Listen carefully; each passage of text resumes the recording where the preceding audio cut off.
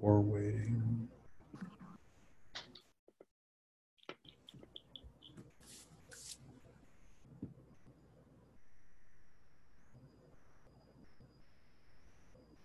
Hi, everyone.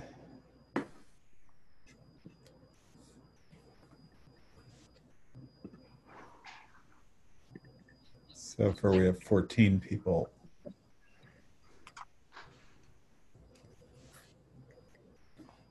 We'll wait another minute. How's everyone doing?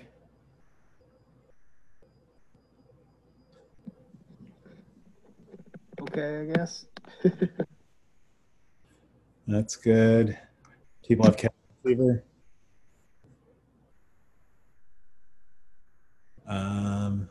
Am I in the call properly? Can you, hang on, let me see.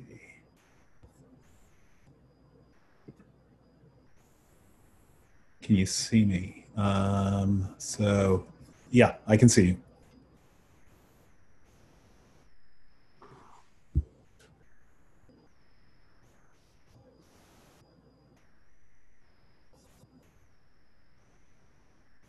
Okay, let's see.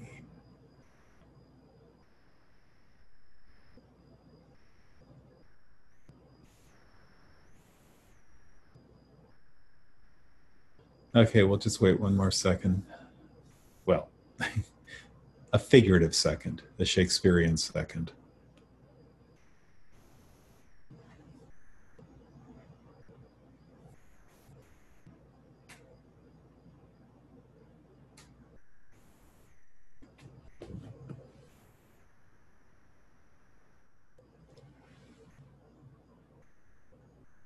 Okay, I guess we should start.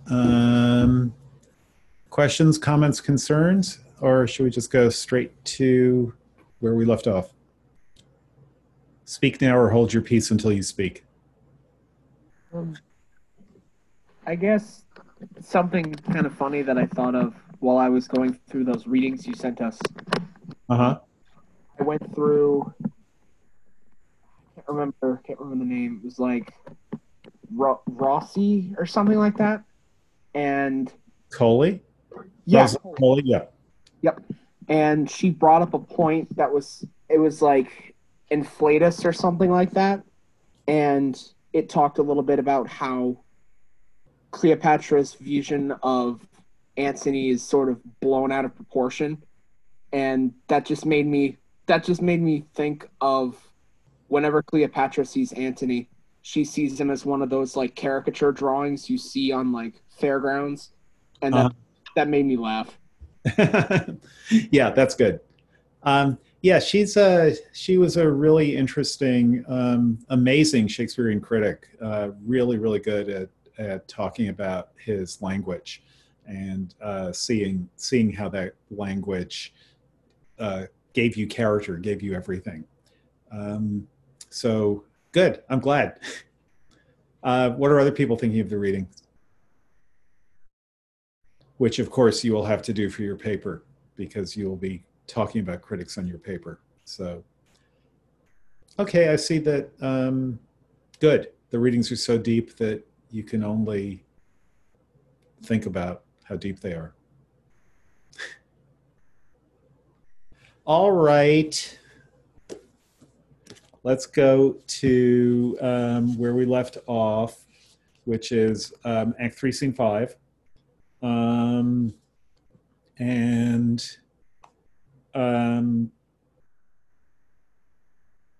volunteers? We need an Enobarbus.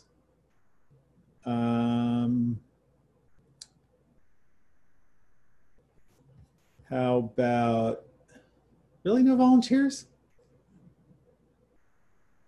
You really just want to be called on? I'll read it. Okay, Talia, you're Enobarbus. Who will be Eros? Okay, good. Go for it, Grace. And so it's a short scene. Enobarbus. How now, friend Eros?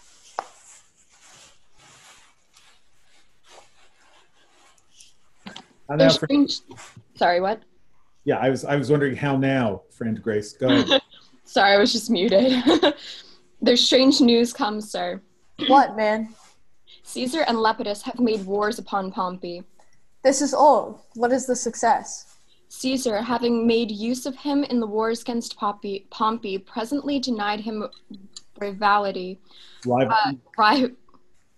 I think we could say rivalry, but there is the I there, right? Rivality. Okay. Yeah, I don't know. Would not let him partake in the glory of the action, and not resting here, accuses him of letters he had formerly wrote to Pompey. Upon his own appeal seizes him. So the poor third is up till death and large his confine. So do I read the words in the brackets? Maybe that's a dumb question, but which edition do you have? Yeah, you do. Which edition are you using? I have the Folger. Yeah, so the brackets mean they're just alerting you to editorial intervention, but most of those editorial interventions are fine. They're the same thing in the Arden. They're the notes at the bottom of the page where they make changes also. So okay. Yeah. So just notice what's happened is that between the last scene and this, lots of stuff, we're being caught up on a whole lot of history very quickly just in this conversation between Enobarbus and Eros.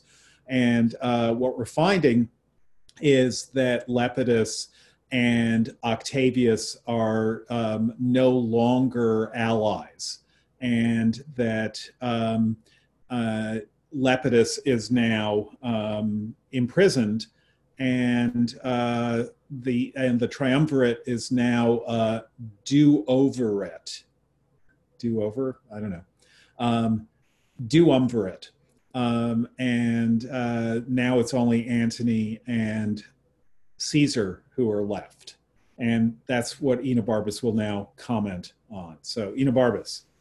Then, world, thou hast a pair of chaps no more, and throw between them all the food thou hast. They'll grind the one the other. Where's Antony? So, paraphrase that? Me or anyone? Anyone.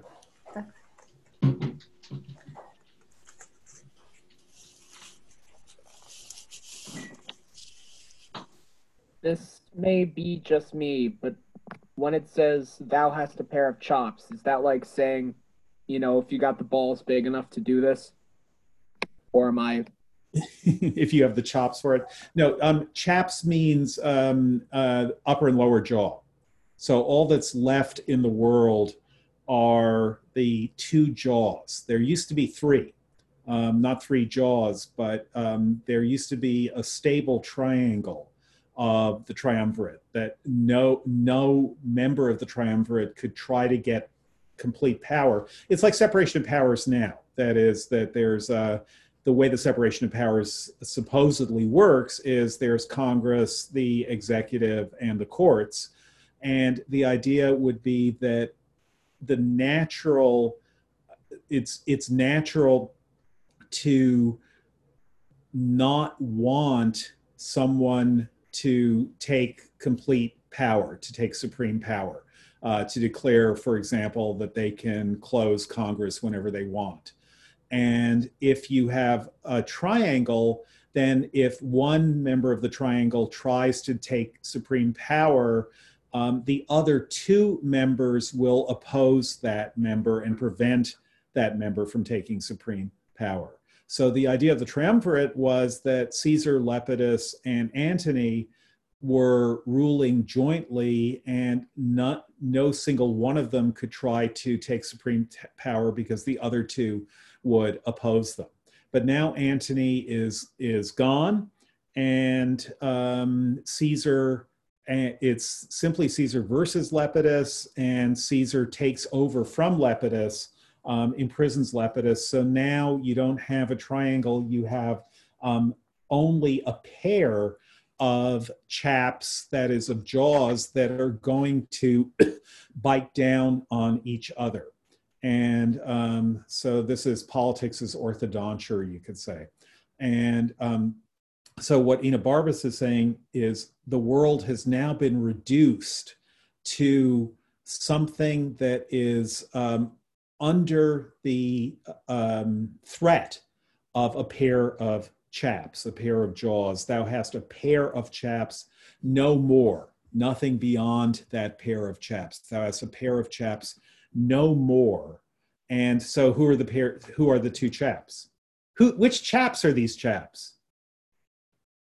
Anyone? Antony and Caesar. Right. So Antony and Caesar are all that's left, and throw between them all the food thou hast, they'll grind the one the other. That is, no matter how much you put between them, both how much you give them to do and also how much you try to bribe them or satisfy them.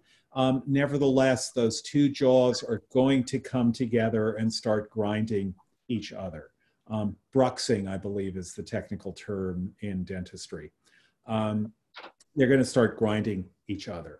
And then Enobarbus asks that frequently asked question in this play, where's Antony? So Eros replies, He's walking in the garden, thus, and spurns the rush that lies before him, cries fool Lepidus, and threats the throat of that his officer that murdered Pompey.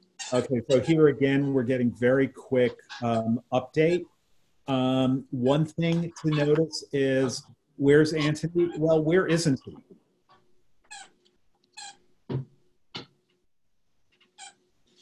Where's Eros been all this while? Where are they when they're having this conversation? They're in Antony's house. In Rome? No. Alexandria? In Alexandria. Oh, right. So, and Eros has never left Alexandria. So, well, he may have, but we don't know that he has. But at any rate, they're in Alexandria, and Eros is now able to tell Enobarbus where Antony is, which is he's in his garden. He's heard the news too. So that means that Antony is also in Alexandria. So he had been in Athens the last time we saw him in the previous scene, sending Octavia to go talk to Caesar. Now, however, here he is in Alexandria. And then we find out more news, which Shakespeare kind of doesn't want you to pay very much attention to. He's doing the history, but this is not Antony at his best. One of his officers, it turns out, murdered Pompey. So after the party and the truce and the peace and Antony getting his father's house and so on, it turns out now that Pompey is murdered. And whether Antony wanted Pompey murdered or not, Shakespeare doesn't say, but historically he did. So Shakespeare is trying to, you do have to distinguish between the historical Antony and the transcendent Antony of Antony and Cleopatra, Shakespeare's Antony versus the mere empirical Antony that we don't have to spend much time thinking about. But in Shakespeare's Antony, it's at least ambiguous that he threats the throat of that his officer that murdered Pompey. Sounds like he's saying it was the wrong thing to do. On the other hand, as you know from Richard II, Bolingbroke, or now Henry IV, exiles the person whom he manipulated into murdering Richard. So, and with that conversation that Ventidius and Silius had that we looked at last time, where we find out their view, their cynical view, that leaders get the credit for what their subordinates do, but manage to shift the blame to their subordinates when things go wrong. Again, thank goodness leaders aren't doing that anymore. But that's another hint, partly for the part of the audience that actually knows the history. Shakespeare can't play too fast and loose with it because some people in the audience are well educated and they know the history and they know what Antony actually did. But Shakespeare is at least making it ambiguous as to whether Antony ordered Pompey's death or not. And the fact that he's doing it means that we can take it that Shakespeare's preference is that Antony is just upset about it, but hasn't actually ordered it, that it was an officer who did it wrongly.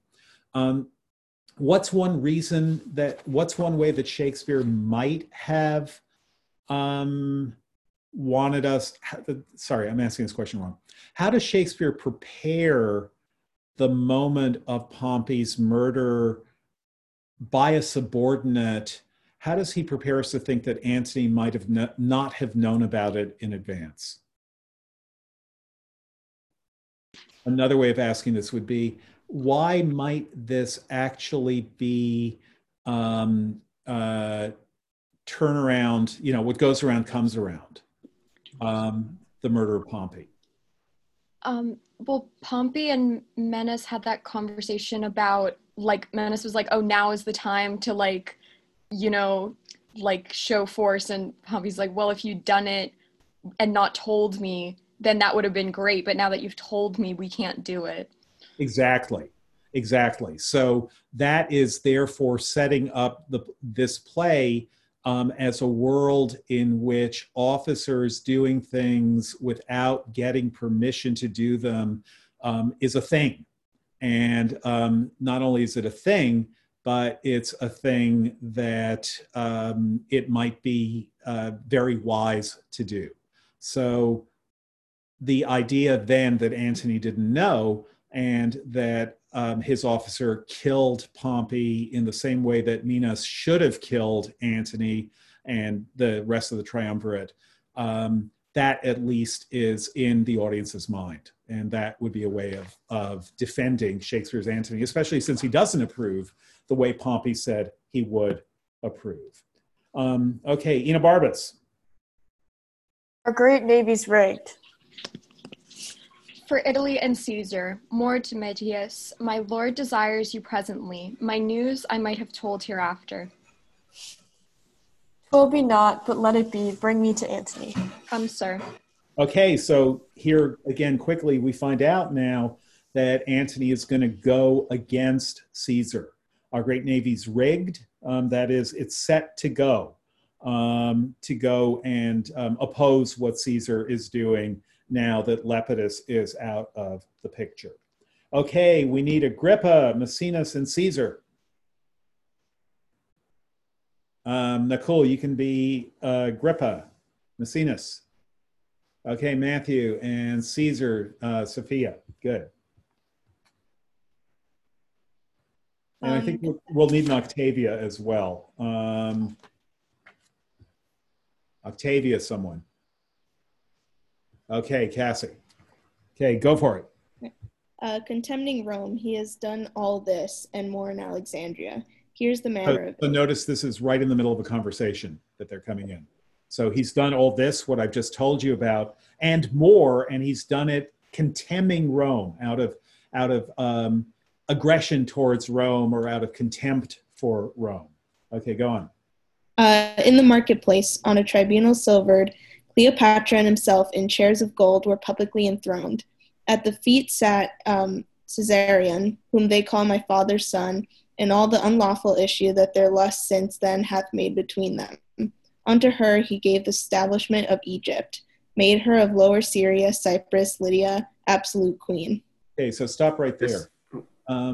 Thank you. So notice something really shocking from a dramatic point of view has happened here, which is if you're watching this play and you know that Antony is going to go back to Alexandria, and you know that Antony and Cleopatra have been separated from Act 1, and you know that Cleopatra is thinking about Antony and wanting him to come back and looking forward to his coming back, and you know that Enobarbus says he's definitely going to go back, and you know that Antony himself says, yes, I'm going to go back. Everything is being set up here for the reunion scene between Antony and Cleopatra. That is going to be like the keystone scene of the play when Antony and Cleopatra reunite. You'll know that song, Reunited? No? You're lucky. Shakespeare's done everything that a dramatist would do to set up the great set scene of their reunion. last we saw Antony, not the last we heard of him, but the last we saw of him, he was still in Athens with Octavia. Now we simply get by report that they have reunited. And the report is by someone who's extremely unfriendly to them, who's very angry. And the reunion is basically, they did all this in a marketplace. They were put in chairs of gold in a marketplace, and all their kids were there. Caesarion, whom they call my father's son. Who's his father?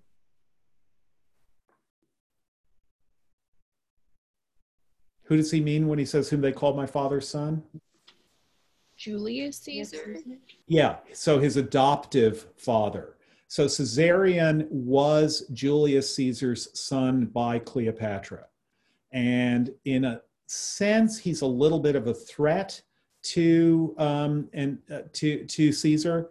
And so he insists that Caesarion is only called his father's son, but he does call Julius Caesar his father. So he's not, in fact, Julius Caesar's son, but he calls Julius Caesar his father. Caesarion is, in fact, Julius Caesar's son, but he's trying to weaken that bond. And then all their other children and all the unlawful issue that their lust since then hath made between them. So other children who Antony and Cleopatra have had. And then he makes her queen of Egypt and of Syria and of Cyprus and of Lydia. And Maecenas, okay, Maecenas, pick up. This in the public eye? In the common showplace where they exercise, his sons he there proclaimed the kings of kings, great Media, Parthia, and Armenia. He gave to Alexander, to Ptolemy he assigned Syria, Cilicia, and Phoenicia. Yep. I don't know if I butchered that. In the habiliments of the goddess Isis, that day appeared, and oft before gave audience, as 'tis reported so. Okay, so Rome be thus informed. So all of this is from North. Again, we're just getting it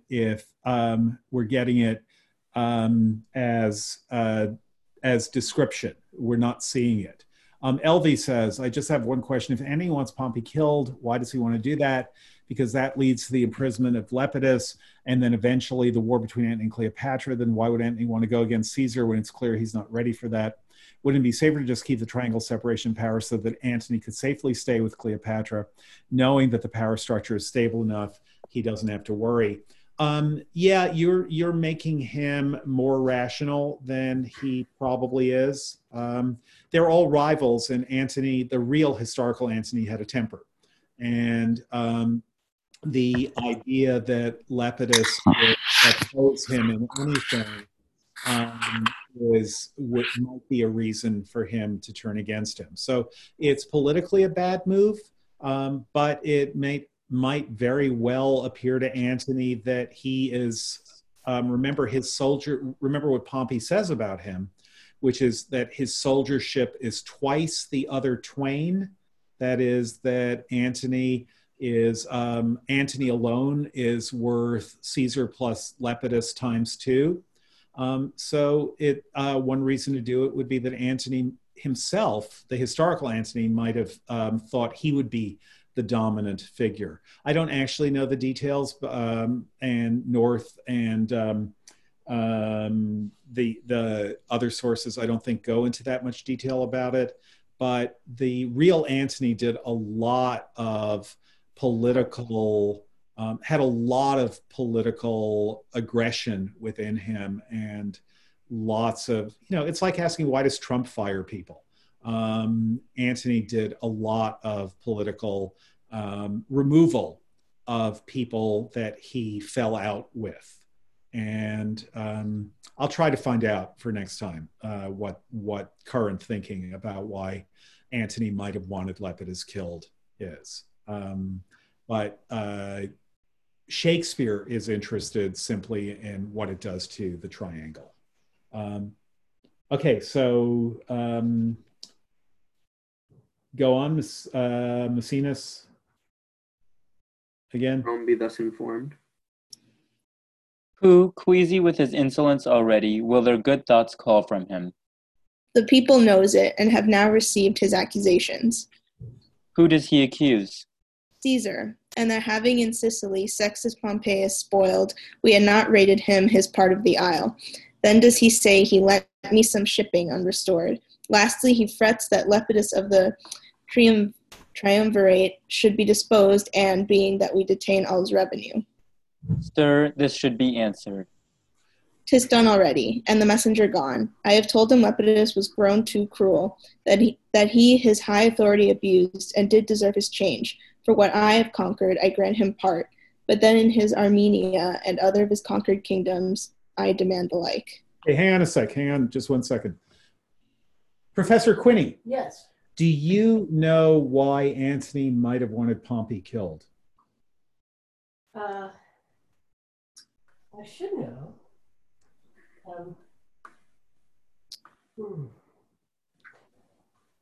I mean, I don't know if they had history. I don't think they had history the way Antony and Cicero had history. Yeah, but they had the house.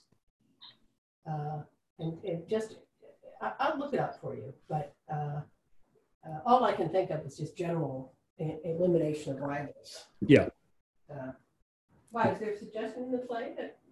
Oh, yeah. The suggestion in the play is that Antony is angry at his officer who killed Pompey. Right. And so the question is, why did Antony's officer kill Pompey? Right. And in North, the suggestion is Antony actually wanted Pompey killed. Right, but we just don't know why. Yeah.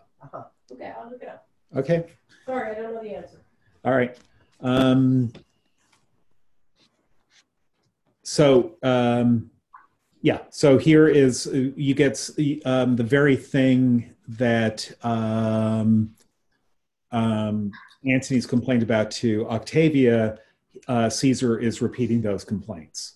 And he's not happy that Lepidus has been deposed. We already know that. And that we detain all his revenue. That is, that we are not sharing with Antony the third of the revenue of the kingdom that went to Lepidus. So, I'm sorry, go on from there, Agrippa. Just from Sir, this should be answered. I know we did it, but start there again. Sir, this should be answered. 'Tis done already, and the messenger gone. I have told him Lepidus was grown too cruel, that he his high authority abused, and did deserve his change. For what I have conquered, I grant him part. But then in his Armenia and other of his conquered kingdoms, I demand the like. He'll never yield to that. Nor must not then be yielded to in this. So here comes Octavia. Hail, Caesar and my lord. Hail, most dear Caesar. That ever I should call the castaway, be castaway. You have not called me so, nor have you cause. Why have you stolen upon us thus? You come not like Caesar's sister. The wife of Antony should have an army for an usher, and the knives of horse to tell of her approach, long ere she did appear. The trees by the way should have borne men, and expectation fainted, longing for what it had not. Okay, stop there for a second. Yeah. So why is he calling her a castaway?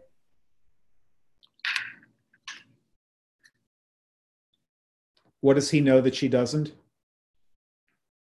About Caesar, Antony and Cleopatra. Yeah, that Antony in the meantime has gone back to Alexandria. So he's about to tell her this, but there she is appearing, and he says that ever I should call thee castaway. And she says, why would you do that? Everything's fine. And then he gives a false answer, which is because you're coming here without all the pomp and circumstance that the wife of Antony should have, both the sister of Caesar and the wife of Antony. Then notice, this I think is his longest speech. I'm not sure, but I think it's his longest speech. And what he's saying here is his version of Enobarbus's barge she sat in like a burnished throne speech. That is, the trees by the way should have borne men, everyone should have been climbing in trees to see you there, and expectation fainted, longing for what it had not. So that's like Antony watching Cleopatra, the breezes cooling what they seemed to warm, and the whole idea of expectation fainting, just everything becoming so ethereal. This is Caesar's version of that speech. Okay, go on from there. Nay, the dust should have ascended to the roof of heaven, raised by your populous troops. But you are come a market maid to Rome, and have prevented the ostentation of our love, which, left unshone, is often left unloved. We should have met you by sea and land, supplying every stage with an augmented greeting. What does that remind you of? When he says that they'll like fight them by land, but not by sea. Okay, there. The question sea and land comes up there exactly, but also the idea that there would be a greeting at every stage. That would mean he's sending messengers to her at every stage. Again, like the messengers Antony and Cleopatra are sending to each other. He shall have each day a separate message, or I'll unpeople Egypt. So the idea that you're sending messengers to greet the person who's absent, who's traveling, and that you check in with them every day. You send messengers every day as part of your expression of your love for them. So again, that's Caesar's version of what we've already seen between Antony and Cleopatra. Octavia? Good my lord, to come thus I was not constrained, but did it on my free will. My lord, Mark Antony, hearing that you prepared for war, acquainted my grieved ear withal, whereon I begged his pardon for return.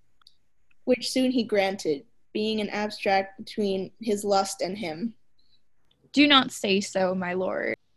I have eyes upon him, and his affairs come to me on the wind. Where is he now? Hang on to that amazing line. So this is Caesar as the, remember, he's the figure who always beats Antony against the odds. And here he's describing himself. And what he's describing here literally is that he has spies. Like the Fred Astaire song, I've got my eyes on you. I've set my spies on you. So he's got spies. He always knows what Antony is doing. Antony can't do anything without someone reporting it to Caesar. But just those lines, I have eyes upon him and his affairs come to me on the wind. That gives you a sense of Caesar's quasi-supernatural power in this play. His quasi-supernatural knowledge. That is that he is going to be described as someone who can do things that no human being can do. So his affairs come to me on the wind. Later, Antony will say, this speed of Caesar's carries beyond belief. That is, no one can believe it's as though Caesar has superpowers. Supernatural is the wrong word, but he has superpowers. He knows what's going on at a distance, and he can get from one place to another with incredible speed, with unbelievable speed. So this is where we're first hearing Caesar described this way. I have eyes upon him and his affairs come to me on the wind. And then what question does he ask? Where is he? Exactly. Where is he now? Octavia? So, can I just ask a question? Of course. Does Octavia, care about Mark Antony? Because I had assumed that she doesn't. She's kind of a non-character in comparison with, I guess Cleopatra is the closest, foil or, parallel character for her, and Octavia is just, not very interesting. But this is the first time that I've gotten the sense that she, it almost seemed like she couldn't have been wronged by Mark Antony because she, didn't care enough about Mark Antony to, really have any loyalty to the idea that he cared about her in return? I don't know if that's a dumb question, but I'm having trouble figuring out how invested she is in this conversation. Like, I understand that she understands, it's clear that she understands that she's sort of a political pawn here.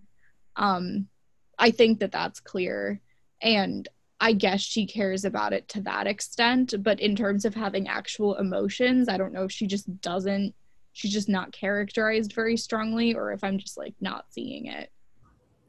No, she isn't characterized very strongly.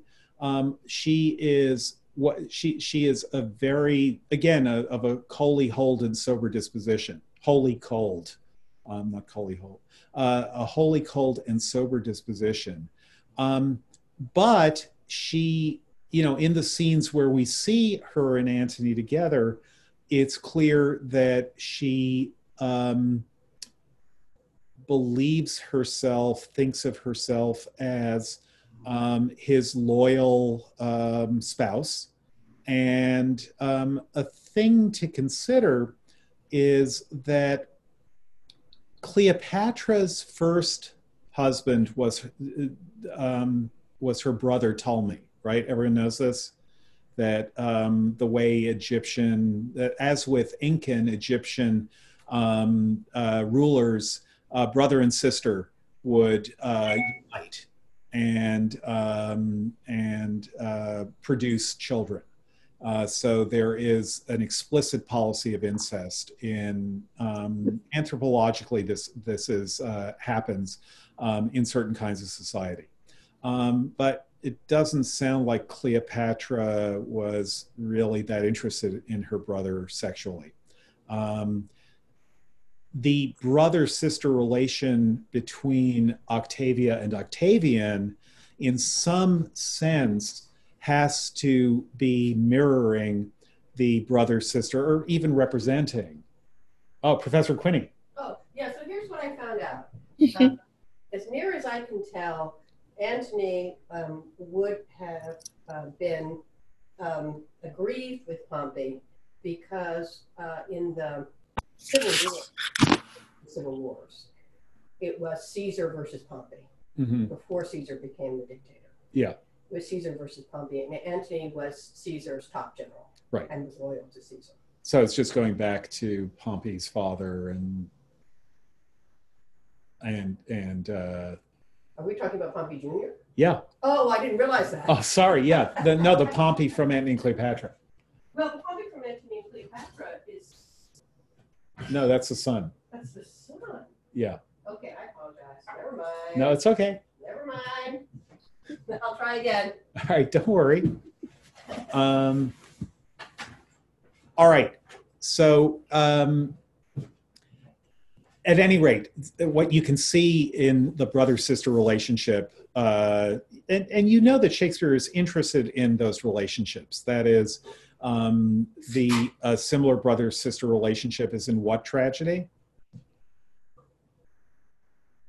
Where a brother is warning his sister against. Hamlet? Yeah. It would be kind of obvious to imagine the same actors playing Caesar and Octavia as had played a couple of years earlier, 5 years earlier, had played Laertes and Ophelia. And so here, though, that is also a kind of representation of a different kind of affection, a different kind of connection than the connection between lovers. So that when Hamlet challenges Laertes in how much he loves Ophelia or has loved Ophelia, the point is one is sexual passion and the other is brother-sister connection. But Antony doesn't love Octavia, he loves Cleopatra. And Octavia is, in a lot of ways, an Ophelia-like character, partly just because she's so self-contained. It doesn't mean that she's not deep, just as Ophelia turns out to be deep after her father has been killed, murdered, whatever you want to call it. But her way is to be very self-effacing. And being self-effacing is what someone like Laertes wants in a sister and what someone like Octavius wants in a sister, but probably not what someone like Hamlet wants in a wife and in a spouse, and certainly not what someone like Antony wants in an erotic partner. So she's a different kind of character, but that doesn't mean that she doesn't love Antony or that she doesn't care about Antony. But we'll see in what she says when she gets the news. So where is he now? Octavia answers. My lord, in My most wronged sister, Cleopatra hath nodded him to her. He hath given his empire up to a whore, who now are levying the kings of the earth for war. He hath assembled Bacchus the king of Libya, Archelaus of Cappadocia, Philadelphus king of Paphlagonia, the Thracian king You really got the names, didn't you, Sophia? But you're doing great. I'll admit, I was practicing them. All right. I saw them and I was like, oh God, here they come. So King Mancus of Arabia, king of Pont, Herod of Jewry, Mithridates, king of Commagene, Polemon, and Amyntas, the kings of Mede, and Lycaonia, with a more larger list of sceptres. All right. Nice. So notice that Herod of Jewry is there again. Remember we saw him on Tuesday? Yeah, that's right. Okay, Octavia. I me most wretched, that have my heart parted betwixt two friends that does afflict each other. So she's torn, and essentially she's calling them both friends, which again makes it feel like her relation to her brother is the template for her relation to those who are closest to her. Caesar? Oh, welcome hither. Your letters did withhold our breaking forth till we perceived both how you were wrong led and we in negligent danger. Cheer your heart. Be you not troubled with the time, which drives over your content these strong necessities, but let determined things to destiny hold unbewailed their way. Welcome to Rome, nothing more dear to me. You are abused beyond the mark of thought, and the high gods, to do you justice, makes his ministers of us and those that love you. Best of comfort and ever welcome to us. So he's now saying, he's comforting her, but notice that what he's doing is he's saying, now I'm going to get revenge on Antony for what he's done to you. So this is very convenient for him, that Antony's abandonment of Octavia means, first of all, that they're no longer linked, that in going against Antony, he would also be going against his sister, which would be a bad thing. Earlier in the play, we saw that such connections don't in fact prevent wars, that Antony's wife went against Caesar and Antony's brother went against Caesar despite Antony's objection to their battle. But now he doesn't even have to worry about that because she's back. And he says, and now we're going to go against Antony to do you justice. So we are made ministers. Those who love you are made ministers to get back at Antony for what he did to you. Remember Hamlet saying that the heavens have punished me with this and this with me, that I must be their scourge and minister. So their agent in doing this. Agrippa? Welcome, lady. Welcome, dear madam. Each heart in Rome does love and pity you. Only the adulterous Antony, most large in his abominations, turns you off and gives his potent regiment to a troll that noises it against us. Octavia? Is it so, sir? Most certainly. certain. Sister, welcome. Pray you be ever known to patience, my dearest sister. All right. So now back to Alexandria. We need Cleopatra and Enobarbus, and then Antony and Canidius. Can I ask a question first? Yes. So, I guess I'm just a little confused about how are we supposed to understand a character in a drama? Because I sort of sense that there's a difference between how we understand a character in drama versus how we understand a character in a novel. Maybe because in the novel, you know how a character thinks. There would be explicit ways of just writing out how the psychological development of a certain person, whereas in drama we only have those dialogues and how other people's description, and they might not be true, and they might not be totally trustworthy. And I was also thinking, like, how much of interpretation is depending on how an actor does it.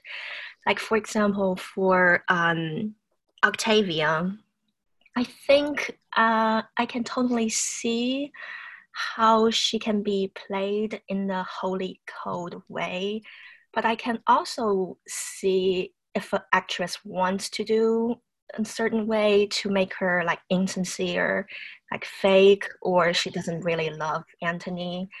I can see a way to do that as well. So how are we going to just to what extent are we going to take these characters at their words?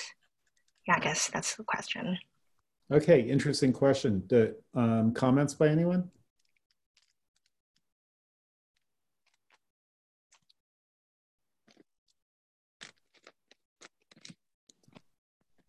I guess like to a certain extent, the fact that like you don't really know, and like that point you brought up about how depending on how it was performed, like the meaning might change.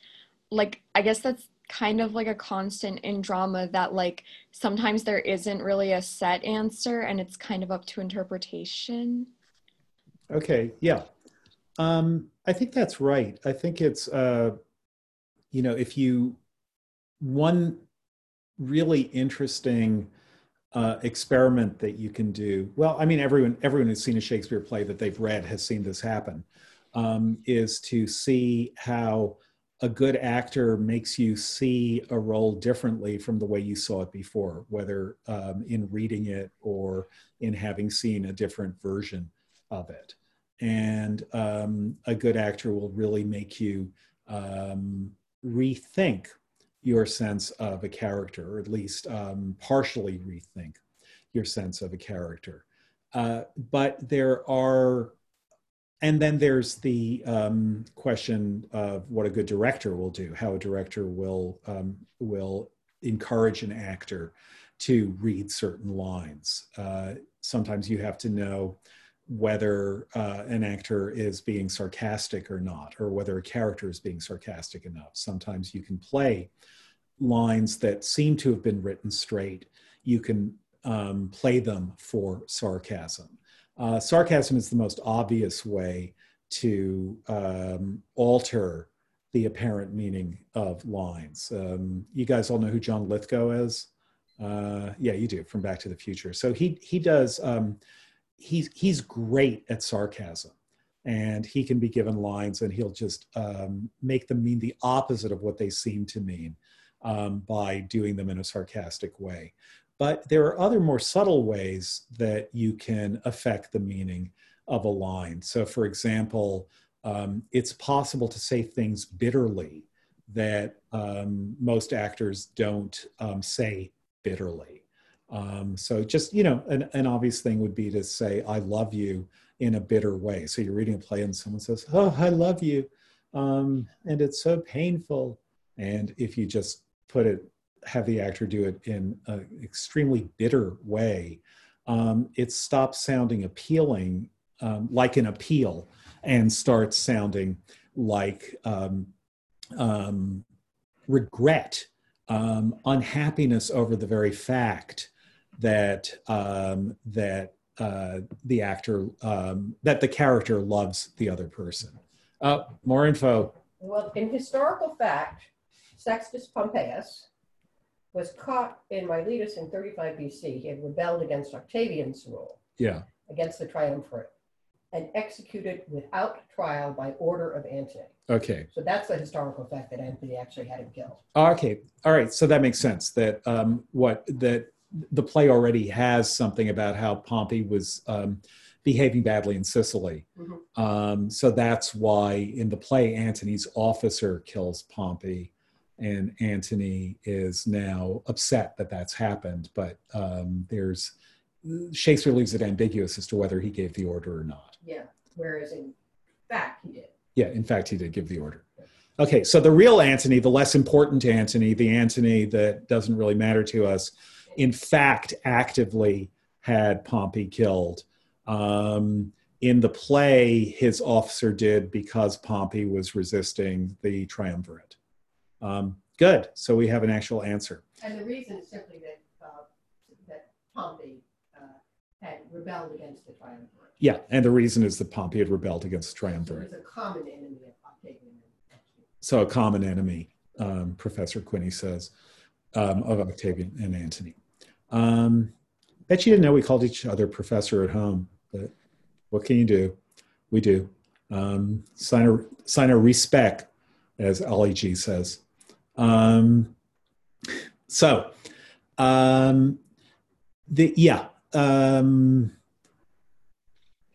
The way you say lines obviously has lots of, will do a lot for how a character is represented. But it's also the case that the way other characters respond will tell you a lot about how lines should be said. And in fact, there's going to be an amazing example of this later on, where I'm just trying to think how much to tell you about this. Enobarbus will say something, and someone gives Enobarbus, a messenger of all people, gives Enobarbus some news. And Enobarbus responds immediately to that news, and his response is 3 words. He gives a 3-word response, and the messenger then says, "Nay, mock not Enobarbus." That is, nay, mock not Enobarbus, I tell you true. So what that seems to mean is that Enobarbus's response is said in a mocking way. That is, the tone of those words, Enobarbus's 3 words, you'll see it when you get there, but that the tone of those 3 words is one of mockery, and we know that from his interlocutor's response. And there, I think, is a rare case. I actually had an argument with Harold Bloom about this, and I think I convinced him. There is a rare case where the response is wrong, and the audience can tell that the response is wrong. That is, that "Nay, mock not Enobarbus" is not a stage direction in the form of a speech, the way there are lots and lots of stage directions in the form of speeches, like, "Oh, don't weep." That means that the other character is supposed to be weeping. But "mock not Enobarbus" turns out to be wrong, but it also gives you a sense of the general view that you can tell how an actor is supposed to say at least some lines based on how other actors respond to those lines. Cassie, your hand is up. Yeah, this isn't related at all, but I just wanted to ask, so you described this occurrence between Octavia and Mark Antony as a helpful coincidence for Caesar. Is it actually coincidental? Is there any element of sort of throwing Octavia into this situation with the sense that it might go wrong and it might work out well for Caesar politically, because they did know that Mark Antony was involved with Cleopatra from the get. And it was also relatively clear that Caesar knew from the get that he didn't like Mark Antony and didn't want him around anymore. Mm-hmm. So Okay. I'm not arguing, like, I know that it wasn't explicitly presented as like sending Octavia off to just like have her be this impetus that he wanted, but I don't know, maybe subconsciously if it was an element. It feels a little bit insincere for him to be like, oh, poor Octavia, like, so sad, I'm so sorry this happened to you, and then proceed exactly as he was hoping things were going to work out for the entire play. So I think that's a great question. And I also think, in fact, it is related to Elvie's question, which is that when you're watching a play, as in real life, your sense of other people is not, you don't get their interiority the way you do in a novel, as Elvie was saying. That is, that in a novel, except in the case of soliloquies, but in a novel, a third-person novelist or a first-person novelist can tell you what's on a character's mind and what other people don't realize are on that character's mind. So that is what the novel, that's the great innovation of the novel, is that it's so much about what's internal to characters. Whereas in plays, what we're always getting is a perspective outside of the characters that we're watching. But what that also means is that in a play, we are always, remember we talked about how scenes are basically determined by the groups within a scene. That is, that if you have, that a scene changes when the people on stage completely change.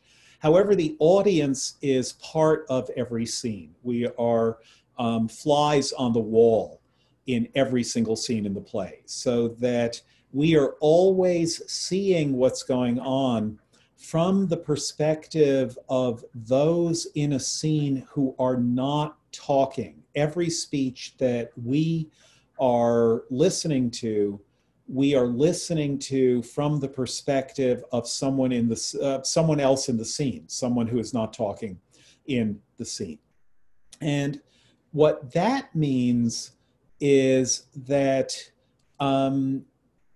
our understanding of what's going on is the kind of understanding that other characters, those not speaking at any particular moment, the kind of understanding that they are having as well. Obviously, there are ironic moments where we know more than a character who isn't speaking. A famous example of this in King Lear is when Edgar is leading Gloucester up to what Gloucester thinks is the cliff edge, and we're watching that moment, and Edgar keeps saying, yes, it's horribly steep, and we're even now at the extreme verge. And we know that Gloucester believes him, but we also know that it's not true. Similarly, we know when Antony is reassuring Octavia that he loves her, that he is still planning to go back to Cleopatra.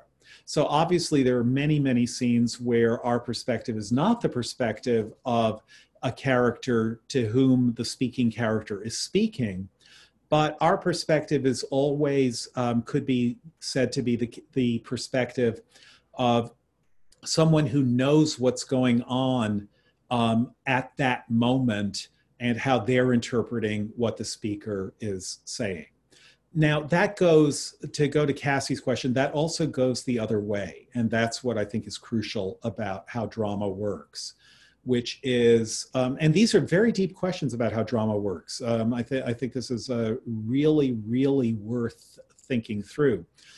But the other perspective is, it's really rare that we can that we're not understanding other characters as understanding what's going on the way we do. So if a play is telling us certain things that, for example, there's no way that Antony will stay with Octavia, that we can know that both by observing Antony and by hearing what Antony has to say and by hearing what Enobarbus, who really knows Antony, has to say and how he's responding to Antony's various claims about the loss of Fulvia and the marriage to Octavia and so on. We are able to get a fix on Antony's character, which is then the fix on his character that we, without even knowing we're assuming it, assume that other perceptive characters have. So Octavia is never established as a perceptive character, and so we don't think that she has that fix on his character. But Caesar is certainly established as a perceptive character from the beginning. And therefore, we project what we know to be the case onto his perceptiveness as well. So that's a long way of saying, yes, Cassie, that's right. That for an audience, because there is no truth of the matter, the only truth is in the audience's mind.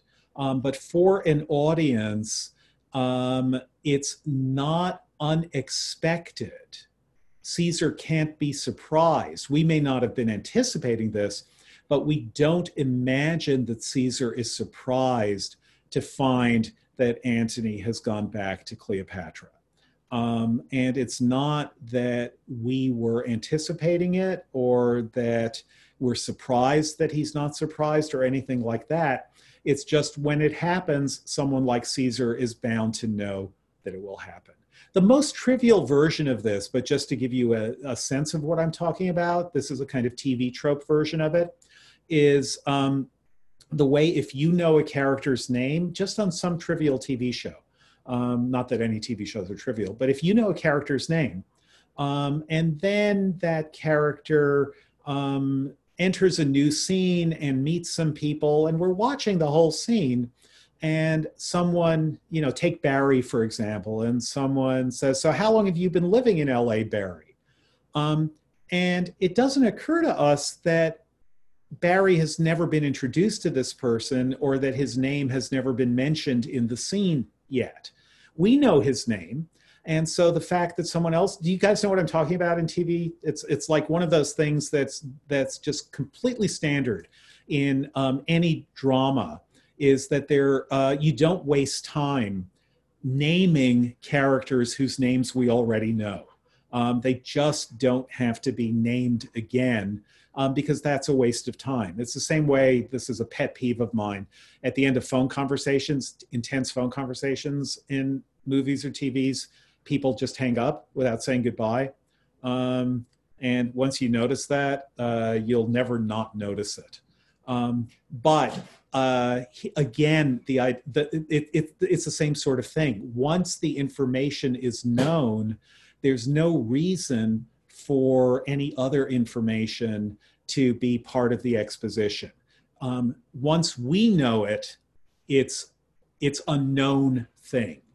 And that would be, I think that's a really good rule of thumb for dramatic exposition. Once the audience knows it, it's a known thing, unless the default is that it's a known thing. Once the audience knows it, the default is it's a known thing.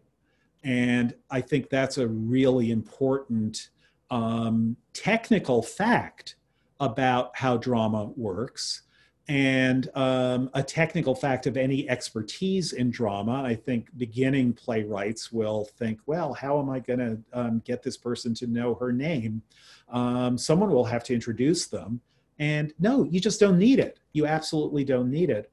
But what Shakespeare does with that is to make it, this technical fact, into an enormously important way of characterizing what it is that that people are relying on when they are trying to manipulate each other's characters.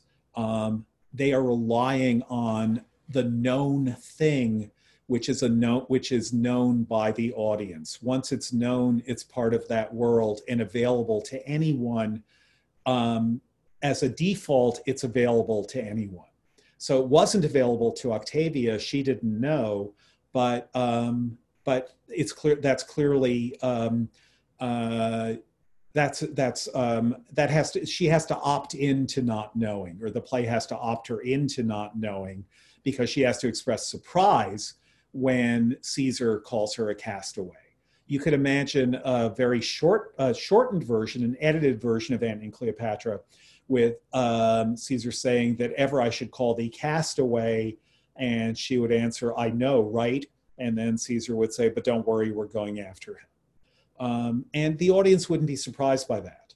But in this case, Shakespeare wants the audience to see that Caesar is using this as an excuse, and therefore he has to express what the excuse is. But that it is an excuse, it comes from the fact that it's a known thing. Does that make sense to people? I think we're at the heart of Shakespeare's expertise as a dramatist here. So not Shakespeare as poet, but Shakespeare as just someone who really knows how drama works. Elvie, your hand's up. Follow-up question. So, like, how much does the authorial intent plays in here? So if we back to the question of whether Octavia loves Antony, then like, does it matter what Shakespeare was thinking when he was creating this character of Octavia? Or, oh, okay, so, or is that exactly what the negative capability is all about? So like Shakespeare is intentionally leaving this room for all possible interpretation without really giving the direction of what you're supposed to think? So here you get into interesting theoretical questions. What I'm going to say is, of course, we want to know what Shakespeare thought, but the only evidence we have for what Shakespeare thought is the play itself. So how can you know what Shakespeare wanted? By looking at the play. There's no other way of doing it. Now, if people disagree, then it's not that Shakespeare is a trump card where we could possibly find his notes for the play. Because this is part of what Keats meant by negative capability, which is what Keats was pointing out, is that it's really impossible to know, that it's amazingly impossible to know what Shakespeare's goal was, except by looking at the goals of his individual characters. But it's really, really hard to say, oh, in this play, Shakespeare wanted to write a warning against too much promiscuity. You can never get that out of Shakespeare. You can never turn him into a moralist of that sort. You can never get a moral out of his plays. The very famous example of this is Thomas Rymer in the 17th century. So he was a Restoration figure, and he hated Othello. And he said the problem with Othello was that he was trying to figure out the moral of the play. And the moral of the play seemed to be, ladies, look to your linen. That is, make sure that you know where your handkerchiefs are at all times, because he couldn't get any other moral out of the play. And that idea that you can't get a moral out of a Shakespeare play, I think that's right. I think we all know that. It's not that we can't say, that you should treat old people well because they can suffer even if they're King Lear, even if they're mad and cranky and so on. Yeah, obviously. but that's just, you're just looking at human beings. What you're not doing is, Shakespeare never writes a play which is a fable, never writes a play in which there's something that you should learn about how to act in life that you didn't already know before the play started. What Shakespeare does is he gets you really interested in his characters. And so how do we know what Shakespeare meant? Really, we can only know it through what we take his characters to mean. Now, if you're a reader, you're going to take his characters to mean what you take them to mean if you're reading the plays. And as some of you know, and I think I said this in this class before, I think reading Shakespeare is a really, really important thing to do, because I think that Shakespeare originally wrote to be read. You know, the standard thing to say is, well, when you read Shakespeare, you're not reading him the way he originally meant his plays to be consumed, because they were supposed to be performed. And when we're reading them, we're not getting the performance, and that's really terrible. Then the Romantics, the ones who preferred Shakespeare's King Lear to Tate's, for example, and I did mention this in class, were writing essays about how Shakespeare couldn't be performed, writing essays with titles like on the fitness of Shakespeare's plays for dramatic representation. And the answer is they weren't fit for dramatic representation because there were no actors who could do the plays well enough. It was simply impossible. Hazlitt says that, Charles Lamb says that. And, but leaving that aside, Shakespeare certainly intended to be read before he intended to be performed, because the actors had to read the roles. In order to perform them, they first had to learn them. And in order to learn them, they had to read them. And what that means is that the actors are reading as we are reading, and they are getting their characters, getting a sense of character from reading as we get a sense of character from reading. Now, we all disagree about characters. Lots of people, you know, to take an example, a line that I'm obsessed with in Shakespeare is Hamlet saying, a man's life is no more than to say one, the interim is mine. And that to me seems a very, very quiet certainty that only the present moment matters. I was reading 19th century interpretations of that line, and the 19th century interpretation of that line is, this is Hamlet being amazingly threatening, that the interim is mine, I own it entirely.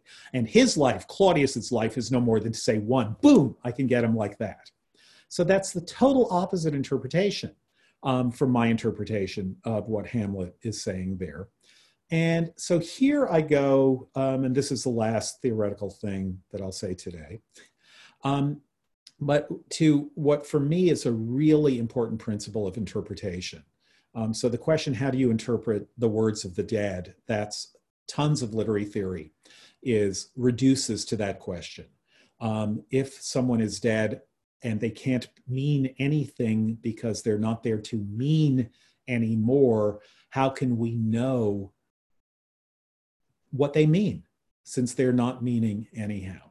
So the great legal theorist, Ronald Dworkin, who is, he died about 10 years ago, I think, maybe more, an interpreter of the Constitution, wrote, if any of you is going to law school, you should read his book called Taking Rights Seriously. Really a fantastic thinker and legal theorist. Also did some literary theory as well. And his view about both law and literature is, in both cases, we're trying to interpret the meaning of texts whose meaners are no longer around. So if you're trying to interpret the Constitution, the writers of the Constitution are gone. So how do you know what the Second Amendment means, since it's only words on a page, and those who meant the Second Amendment are not there to mean it anymore? How do you interpret it? So Dworkin's principle, which I think has going for it the fact that it's also what we do all the time, all the time, listening to listening to progressive rock, listening to a pop song, watching a 1930s movie. Dworkin's principle is that you should interpret anything that you feel like interpreting. That is, that speaks to you, so that you want to interpret it. You should interpret it in such a way that it is the best possible version of itself that it could be. In other words, your interpretation is one which is guided by what makes it best. Now, people will argue about what makes something best, and the 19th century critics of Hamlet will think it makes it best if Hamlet turns out to be ferociously ready in Act 5, whereas I think it makes it best if Hamlet has understood something about the uselessness of trying to have power in the world or control outcomes. And so you can argue, you can disagree with people about what makes something best. That's not what Dworkin is saying. What he's saying is the interpretation that the possible interpretation that makes it the best possible work it can be. That's the interpretation that you should use. And what that means is, for example, if you think it would be really, really cool if it turned out that Hamlet came from the 21st century and was actually someone in this class and then went back to the 11th century and was written about in the 17th century, that would be so much better than anything else. Yeah, maybe it would be, but it's not a possible interpretation of Hamlet. So it's a cool one, and it can be your own science fiction time loop movie if you want it to be, but it's impossible that that's what Shakespeare meant. So that's why the word possible really matters. It has to be the best interpretation it could possibly be, not the best interpretation if you could change everything that you wanted. So when directors and when actors play roles, so yeah, let me just finish by saying this. We'll pick up on Tuesday. But when one thing that Shakespeare does, and again, I've said this before, but now is a reason to really insist on it, is he writes his roles so that actors trying to be center stage and trying to make their own roles the most present or the most vivid roles that they can, actors trying to upstage each other, they're doing the same sort of thing. They're interpreting their roles to be the best possible roles that they can be. You know how when you audition for something and someone gives you a role and you're disappointed, and then the director says, no, you don't understand what a good role it is. Shakespeare really wants everyone to think they have a great role. You know, obviously not every trivial role, but most roles, if as an actor you play the part as the best possible part that you could have, the plays work best. So that Shakespeare, in a sense, this is a meta thing to say about his intention, but the meta intention that Shakespeare has is that he should be interpreted as the best, in the best possible way he can be, by every actor, by every director, by every production. And the reason Shakespearean productions are just so fruitful, why you can watch Shakespeare all the time, why it works to watch Shakespeare all the time, the reason they're so fruitful is that he's written them so that people trying to make them the best roles they can be, even if they disagree about what's best, will be interpreting in a way that is very powerful. Okay, Ari, are you raising your hand or no? Okay, so questions, comments, concerns? Actually, I still have a last question, but I know Okay. it's way past time, That's so okay. I People don't can want go to for keep it's not anyone way past time. waiting. 2 minutes past time. Go ahead, Elby. So I guess, okay, I'm not even sure whether I should be asking this question because it might sound a little offensive to a Shakespeare scholar. No, go ahead. So, like, just for example, if a really poor play, yeah, if someone writes a really poor play and he creates all this really flat and maybe even deranged characters, um, that doesn't totally make sense, but a little bit sense if you try to make out of it. Like, can we also say that this play has negative capability? Like, what's the line between the true, genuine, valuable negative capability versus what's just people making out of it? And that also applies to what you say about the best interpretation that could possibly be made. Then I guess the question is, when you are reading Shakespeare, you know it's already be recognized as a canon. So you are free to go to make the best interpretation that could possibly be made. But then when you're reading something that's not made a canon, how are you, like, is there a standard, or how can you tell this work is of real value instead of something else? Well, I think that's a really good question, and you're quite right to I'm going to turn that on its head and answer very briefly. But you're quite right to ask that question. The way I'm going to turn it on its head is to say that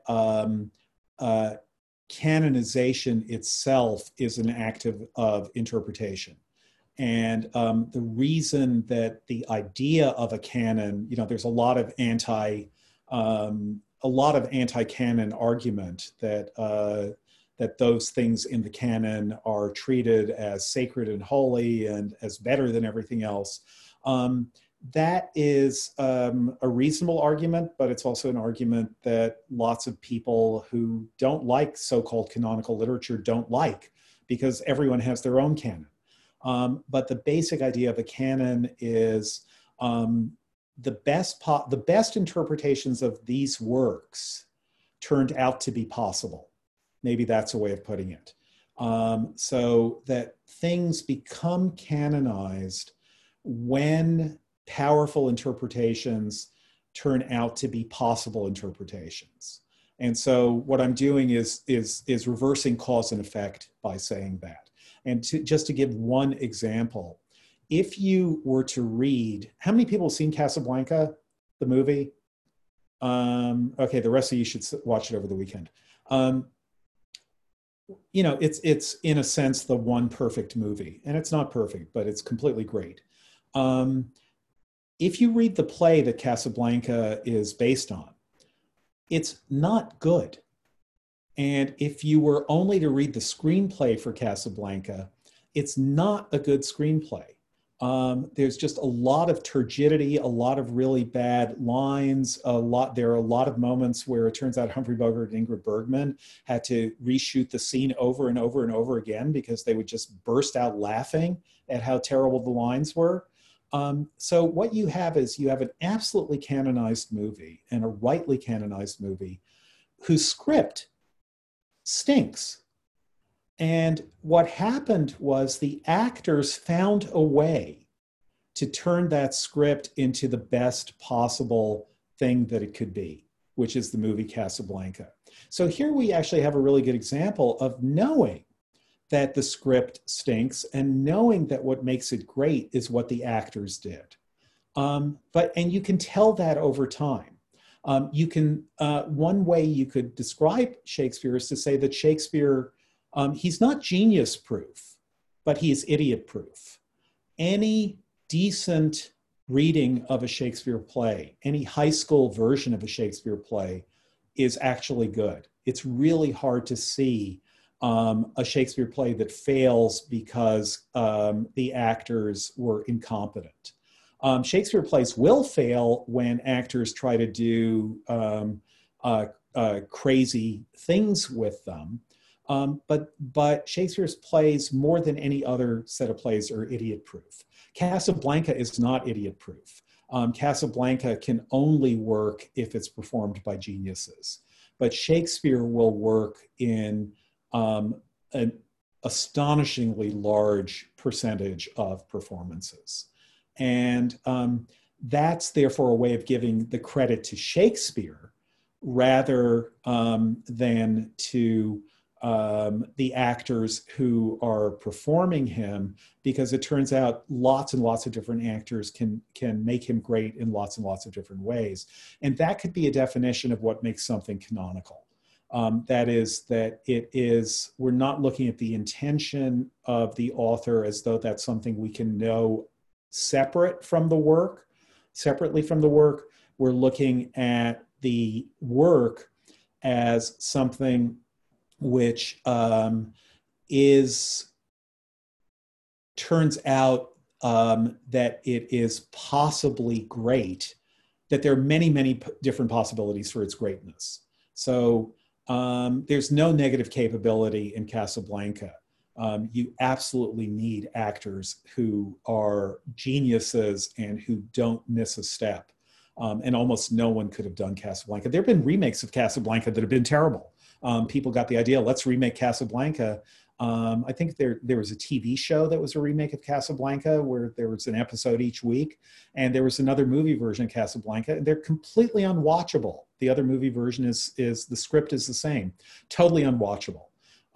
Shakespeare, unless people are intending to sabotage it, it's almost always really good. And so that's just a way of saying that Shakespeare inhabits a space of possibility, or to use Keats's word, capability, that most things don't, but that there are other things that do. It's not only Shakespeare, but it's Keats too. But for Keats, it was preeminently Shakespeare. I think it's Homer as well. You know, the idea that the argument, is there a Homer or not? We know almost with as much certainty as we can know anything that the Iliad and the Odyssey were not written by the same person. And with almost as much certainty, we know that neither the Iliad nor the Odyssey were written by one person. But as canon, it's the production of someone called Homer. They both are. And if you ask, and who is this Homer? Homer is the person that the canon projects as the originator of the Iliad and the Odyssey. And every person contributed to the Iliad and the Odyssey, just the way every actor who contributes to a Shakespeare play is contributing to the authority of the text, the possible authority of the text, to be interpreted as with many, many different possibilities of power. So that may sound a little bit convoluted, but I think it's true. Okay, see you guys on Tuesday. Stay healthy. Bye-bye. Thank you. Thank you. Bye-bye.